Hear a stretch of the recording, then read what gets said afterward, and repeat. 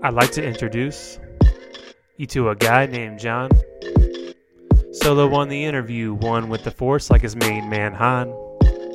And his last name's Kim. He drove out to Vegas once on a whim, living on beef and milk that was skim. Put his name next to Win. John Kim's a synonym. I kind of felt like an outcast until I got to the comedy community, and I was like, oh, okay, like, this is exactly where I'm supposed to be. Welcome to the Friend with Benefits podcast, episode 21 with John Kim. Welcome to the Friend with Benefits podcast, helping bachelors adjust to life in the real world. Now your host, Stephen Friend. Hey, what's up, guys? This is Steven, and I'm glad to bring back the Friend with Benefits podcast to you guys today. This is episode 21, and, it's been a while, I know. I've been working on a physician assistant school application. I've been working on some master's degree level classes, and so I've just been kind of busy outside of work, and it was bothering me recently that I hadn't done an episode of the podcast in a while. And part of that was laziness, but also it was a sort of paralysis because I knew I wouldn't be able to put these up with the frequency that you should, because most good podcasts post at least once a week, and I just couldn't keep up. So I decided to start again and set the bar to something a little bit more achievable. So for the foreseeable future, I'll plan on just posting once a month. And, what I like about doing these podcasts is that even if they're not the best out there, they still give me the feeling that I'm contributing something to help people on a greater scale. And with that, I hope you all have a great Thanksgiving with your families and friends. And so for this return episode, I chose to interview someone I met while I was in New York City last month. And if you guys didn't know this, Airbnb, in addition to helping you find accommodations, they now have a page for what they call experiences, where you can view all of these activities that are put on by locals. And so while I was there, I did a bunch of them. A couple of biking tours through Manhattan and Brooklyn, a night out for drinks with other visitors in the city, a burger tour where I got to try some new cuisine, aka hamburgers, a tour of several speakeasy locations, and finally a comedy tour where I met my next guest and his friend Rishi, who are both stand-up comedians in the Greenwich Village area there. So I highly recommend trying some of these out if you ever find yourself in a new city. And with that, I would like to go ahead and introduce John. John Kim, who was born in Maryland, raised in New Jersey, and eventually made his way to New York City. The Korean-American stand-up comedian John Kim uses his experience and observations to give audience members a new perspective on everyday life. John regularly performs at the world-famous Comic Strip Live in New York, and he has accepted and performed at various comedy festivals across the nation and continues to gain traction as one of the rising stars in New York City for stand-up comedy. So without further ado, John, I'm glad to have you on the show. Oh, it's good to be here, Stephen. That's quite the intro.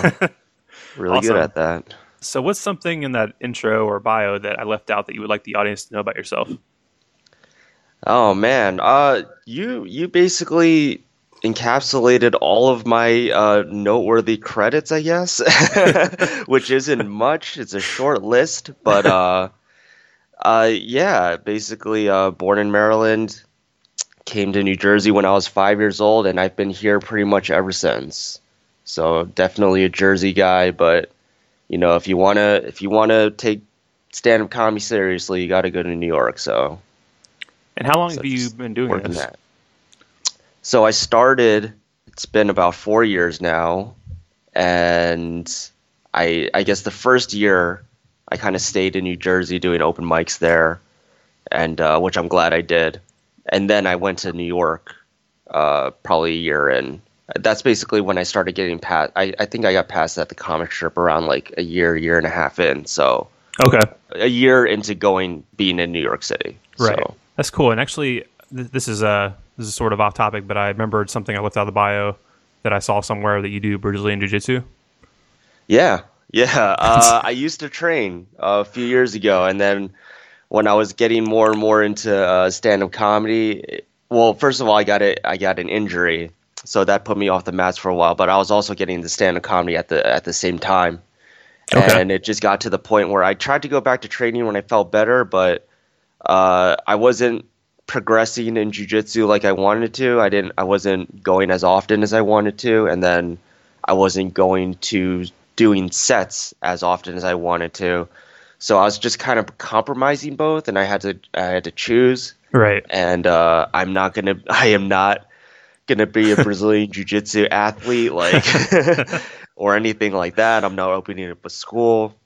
So took the stand-up route, and that can wait for later in life when I have more free time. But yeah. Yep. That's awesome. How did you become interested in comedy, and why did you choose to pursue it? Yeah, I get that question a lot, and I think it literally is just because I hated my job so much, and I was fresh out of college, and I didn't know what I wanted to do with my life. By the way, if you have a young audience, just figure out what you want to do, because time is gonna pass, and then you're gonna realize like, oh shit, I didn't try at anything. Like I didn't, I was just fucking around for way too long. Mm-hmm. So I had to really, I tried a lot of things. Like I tried a lot of different things before I landed on stand-up comedy. Stand-up comedy is something I always enjoyed. I never thought about actually doing it. But I actually went to a comedy club in New York City, a friend took me to, first time seeing a live performance. And to be honest, the comics, a lot of them bombed. Like a lot of them did not do well.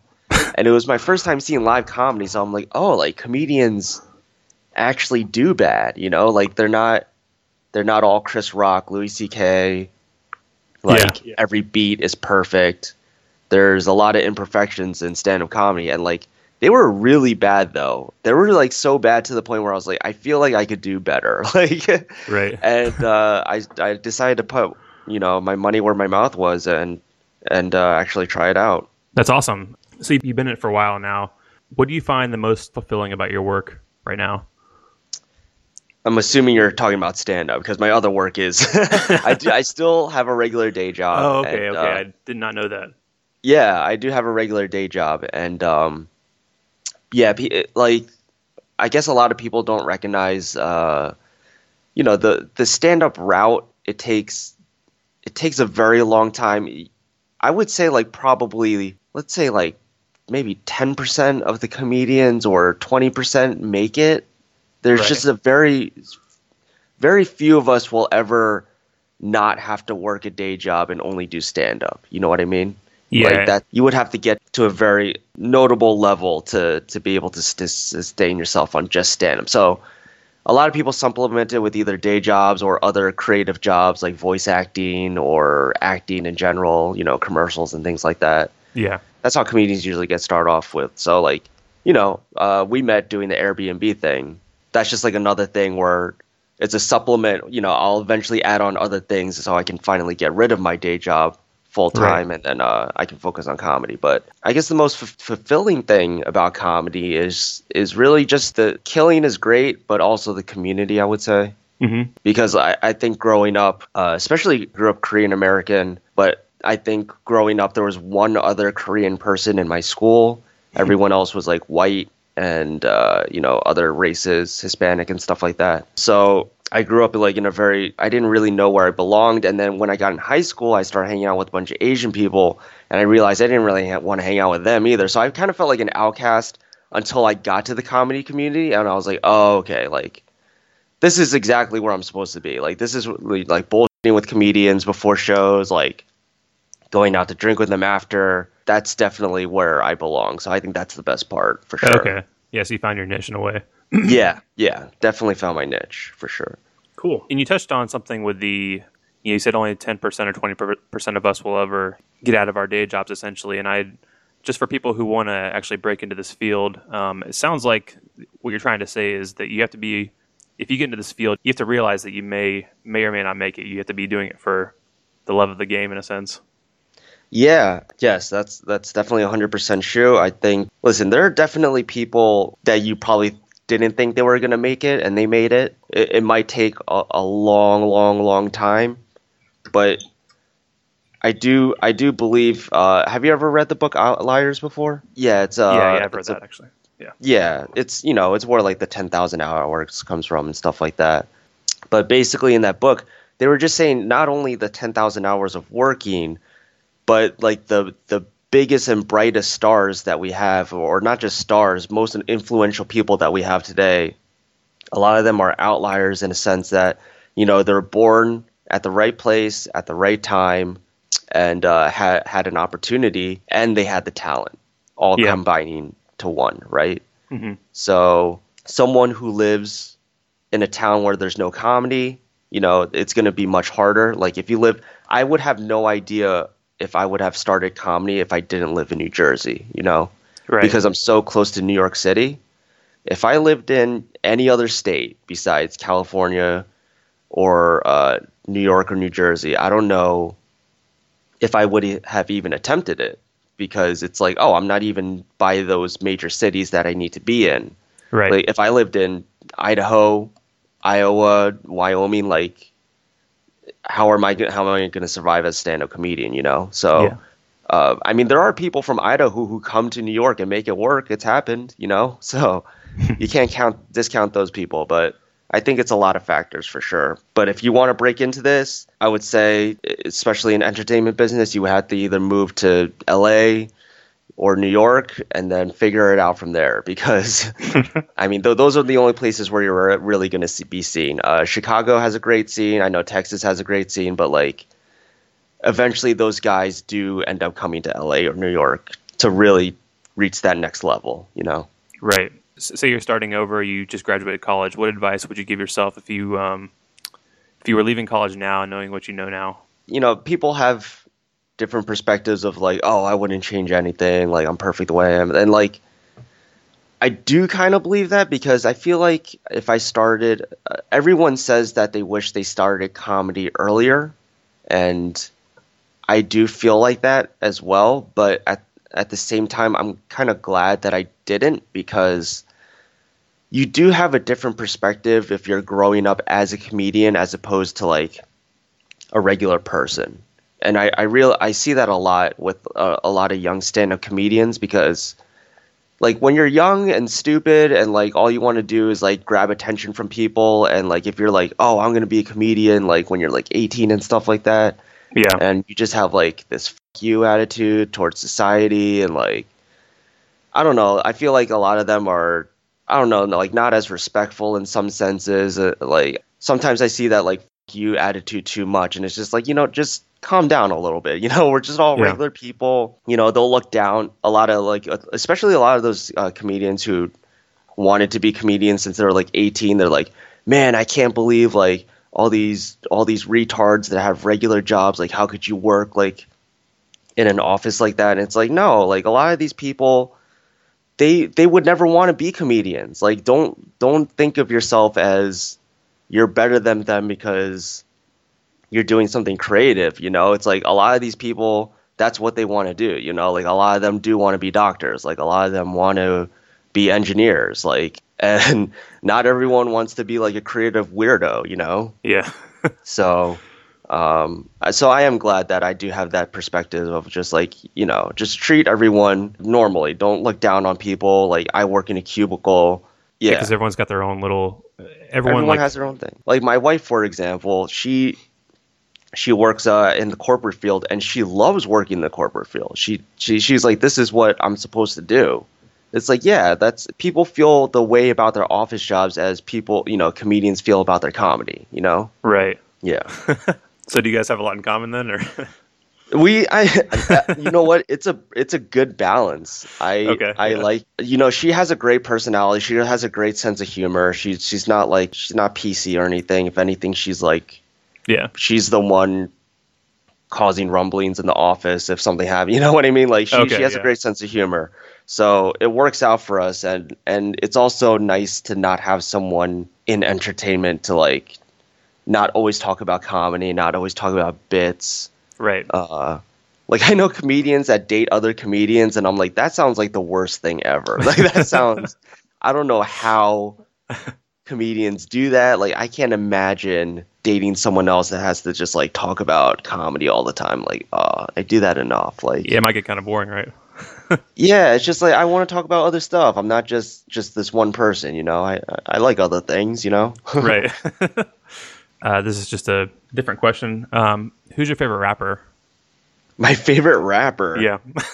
Oh yeah, I want to break this up. You mentioned this, that you rapped and then you did a little rap for us at the Airbnb in the Comedy Cellar. By the way, all the listeners, he's not bad. Not bad. My favorite rapper. Do you want to as like a favorite artist or as like just rap lyrics? Whoever you enjoy listening to the most. Probably it would probably be Kanye, and I know, you know, obviously he's a dick, but you know, I love his music though.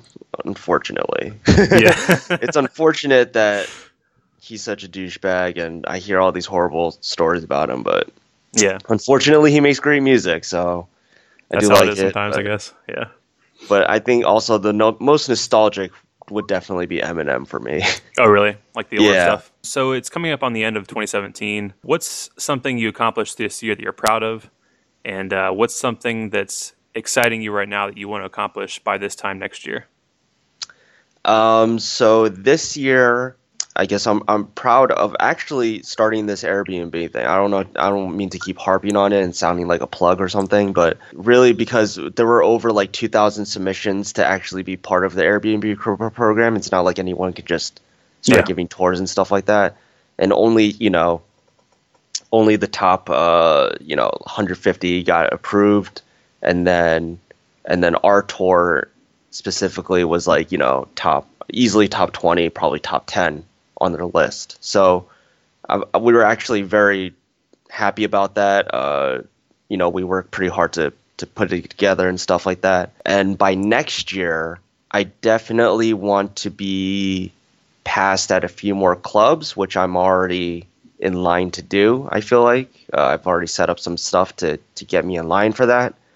And to definitely get paid more doing stand-up in general, just because it's actually happening now, because a lot of people don't realize, you do this pretty much for free till someone decides you're good enough to start getting paid for it. And I don't know when that transition started happening. It started happening this past year, but this is the year where people are starting to like, oh, come on my show. By the way, there's pay with it. And you're not used to that in the beginning. In the beginning, you're just like, oh yeah, be grateful for stage time. But it's like, oh, you're actually like giving me money now, and it's like, I guess it's kind of like validation on my end, where it's like, oh, these people feel like I'm good enough to, people are asking me to headline more. People are asking me to like, even if they're small shows, asking to headline a show they're expecting you to be the best person on the show. Yeah, so that progression is gaining more traction. So I'm happy about that. And hopefully by next year, it'll just continue to grow like that. Yeah, that's awesome. I think you need some sort of positive feedback to keep going in a field that you're uncertain about. Yeah, because you don't really know because it's such a slow process, because if you think about it, like a Netflix special is about an hour, right? Mm-hmm. Like a comedy special. And if you were to be really objective about it, it's like you would just have to say like, okay, if I want a Netflix special, all I would have to do is write 5 minutes of material per month, and I would have one in a year, right? Like the math works out on that. So why does it take comedians 2, 3, 4, 5, however many years to create a special? It takes so long. It's such a slow process. You don't know how much material you actually have, how much of it is like actually good. Yeah. So when you're doing well enough where people recognize like, oh, he has 20 solid minutes of material, probably more. he can headline my show and I want to pay him, that feels good for me because it's like, oh, now people are recognizing that I can do 20 minutes very comfortably, and they're willing to pay me for it, and yeah, that's just validation on my end, you know? Yeah. So that's typically how long your sets are, is 20 minutes right now? The 20 minutes are like, they're nice for me. I get them once in a while now. Most of my sets are between, if I'm working at a club, it's between like 5 to 15, you know? Oh, okay. Yeah. Depending on like if I'm just doing a regular guest spot, drop in or whatever. But when people like set up like an event around you, they're like, oh, like at a comedy club is a little bit different because they have like all these veteran comedians and stuff like that. But if like a friend or a producer at a bar or whatever venue is like, you know, I want this guy, then that's when I'll start getting like, so that'll happen maybe like once or twice a month, you know. Cool. Where can people hear more of you or of your material or see you live next? Yeah, that's my biggest problem right now, is getting my material online, because in my opinion, I'm definitely not the best version I can be because I'm only 4 years in. So it's like, I know that like a few years down the road, I'm going to be like, why the hell would I put this up on YouTube? You know, like it's going to sound like dog shit in the future. But that's my biggest issue right now. Is just like getting over that barrier and just being like, "Kid, I just need to just put it up so people can enjoy it." But right now, like I don't have much material online. But if you want to see me live, I post through my Instagram on John Kim Comedy, and I also have an emailing list. If you email johnkimcomedy@gmail.com, you can get added to the list, and that's when I will send like an email once every few months, just updating like when my major dates are. Awesome. I remember you telling me the one sort of routine you came up with about the grandmother thing, the 90-year-old grandmother, and it was just funny seeing like when I was watching some of your YouTube videos, like that joke being told. Yeah. And it's definitely better telling it in front of an audience than for one person, you know? Yeah. Like telling stand-up jokes for one person is like painful to do, you know? Because people ask comedians all the time, like, "Oh, tell me a joke." It's like give me a stage, give me some lights, like Yeah. Like there needs to be a little setting for this, you know? Yeah, I mean that joke, oh man. I don't know. I think that joke needs to. I'm getting kind of tired of that joke, so I need to start writing new stuff. No, it's all good. It's kind of cool to see it delivered different ways, different different venues. Yeah. Okay, cool. Well, I think you've given a plug for yourself. You said johnkimcomedy@gmail.com and your Instagram handle.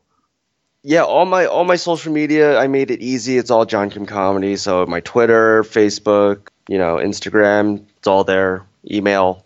Yeah, I guess. I guess we were talking earlier about. I don't know if you wanted to bring it up, the Louis stuff. We don't have that. I don't want to. Just the fact that you guys had him on your tour, we didn't have him like on our tour. Yeah, but it was a little eerie because like. Was this was during the pre-war? You were like, oh, I was there. I was doing the bike thing before that happened, and then. Oh yeah. Yes. So basically, this was almost a month ago now, and I went there, and I did I did a Manhattan bike tour. Turned out, I'm not entirely sure, but I think part of that tour was done on the same path that the attack happened, and then when I did you guys' comedy tour, that was.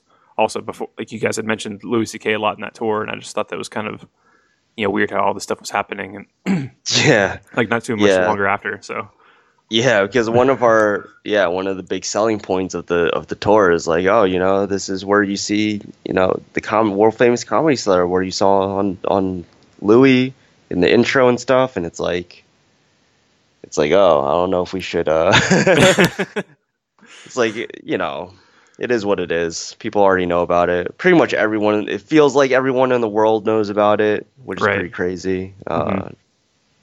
Word travels so fast now, but yeah. Hopefully New York doesn't get any other massive bad unfortunate events. I guess you could say, yeah.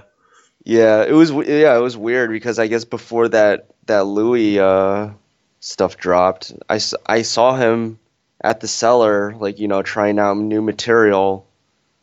like probably a few days beforehand, and then just a few days later, that bomb dropped. It was like, whoa.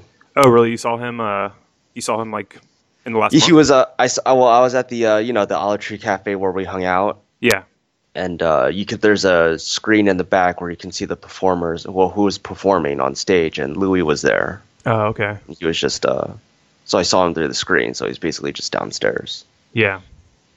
But yeah. Well, I've been recommending everyone, if they ever go to New York, try those Airbnb things, because those were a lot of fun. I think I did a lot of those while I was there. I did. Yeah. I mean, yeah, you should I want to do them. Like, I want to do the experiences at different places. I'm definitely going to check it out when I travel. So I did see. I think you guys' was the first one I did. I did the comedy tour, and then the Brooklyn bike tour, and then on Tuesday I went out. I think it was called like literally Meet Up for Drinks in Williamsburg. And basically, it felt like a meetup.com event almost. Like you just show up and a bunch of people meet up for drinks and they buy you the first round or whatever. Oh, nice. And then Wednesday I did a burger tour. Thursday I did a Manhattan bike tour. And I also did a speakeasy tour that night, which was a lot of fun.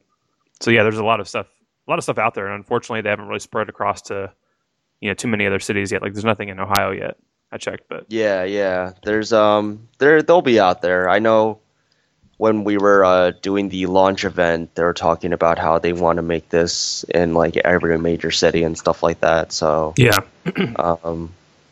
it's only going to grow, and I think everyone's down with Airbnb in general, right? Just because they're a great service. So hopefully it grows.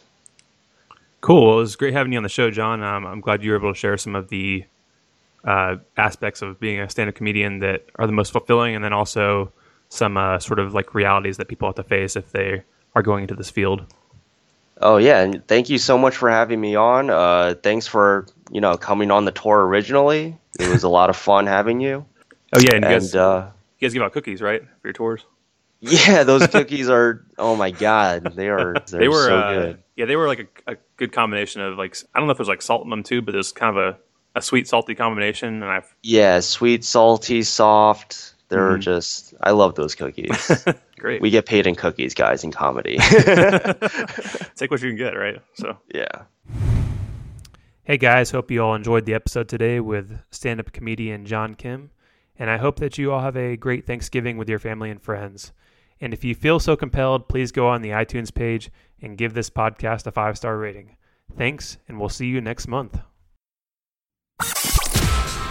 Thank you for listening to the Friend with Benefits podcast. You're darn tootin'.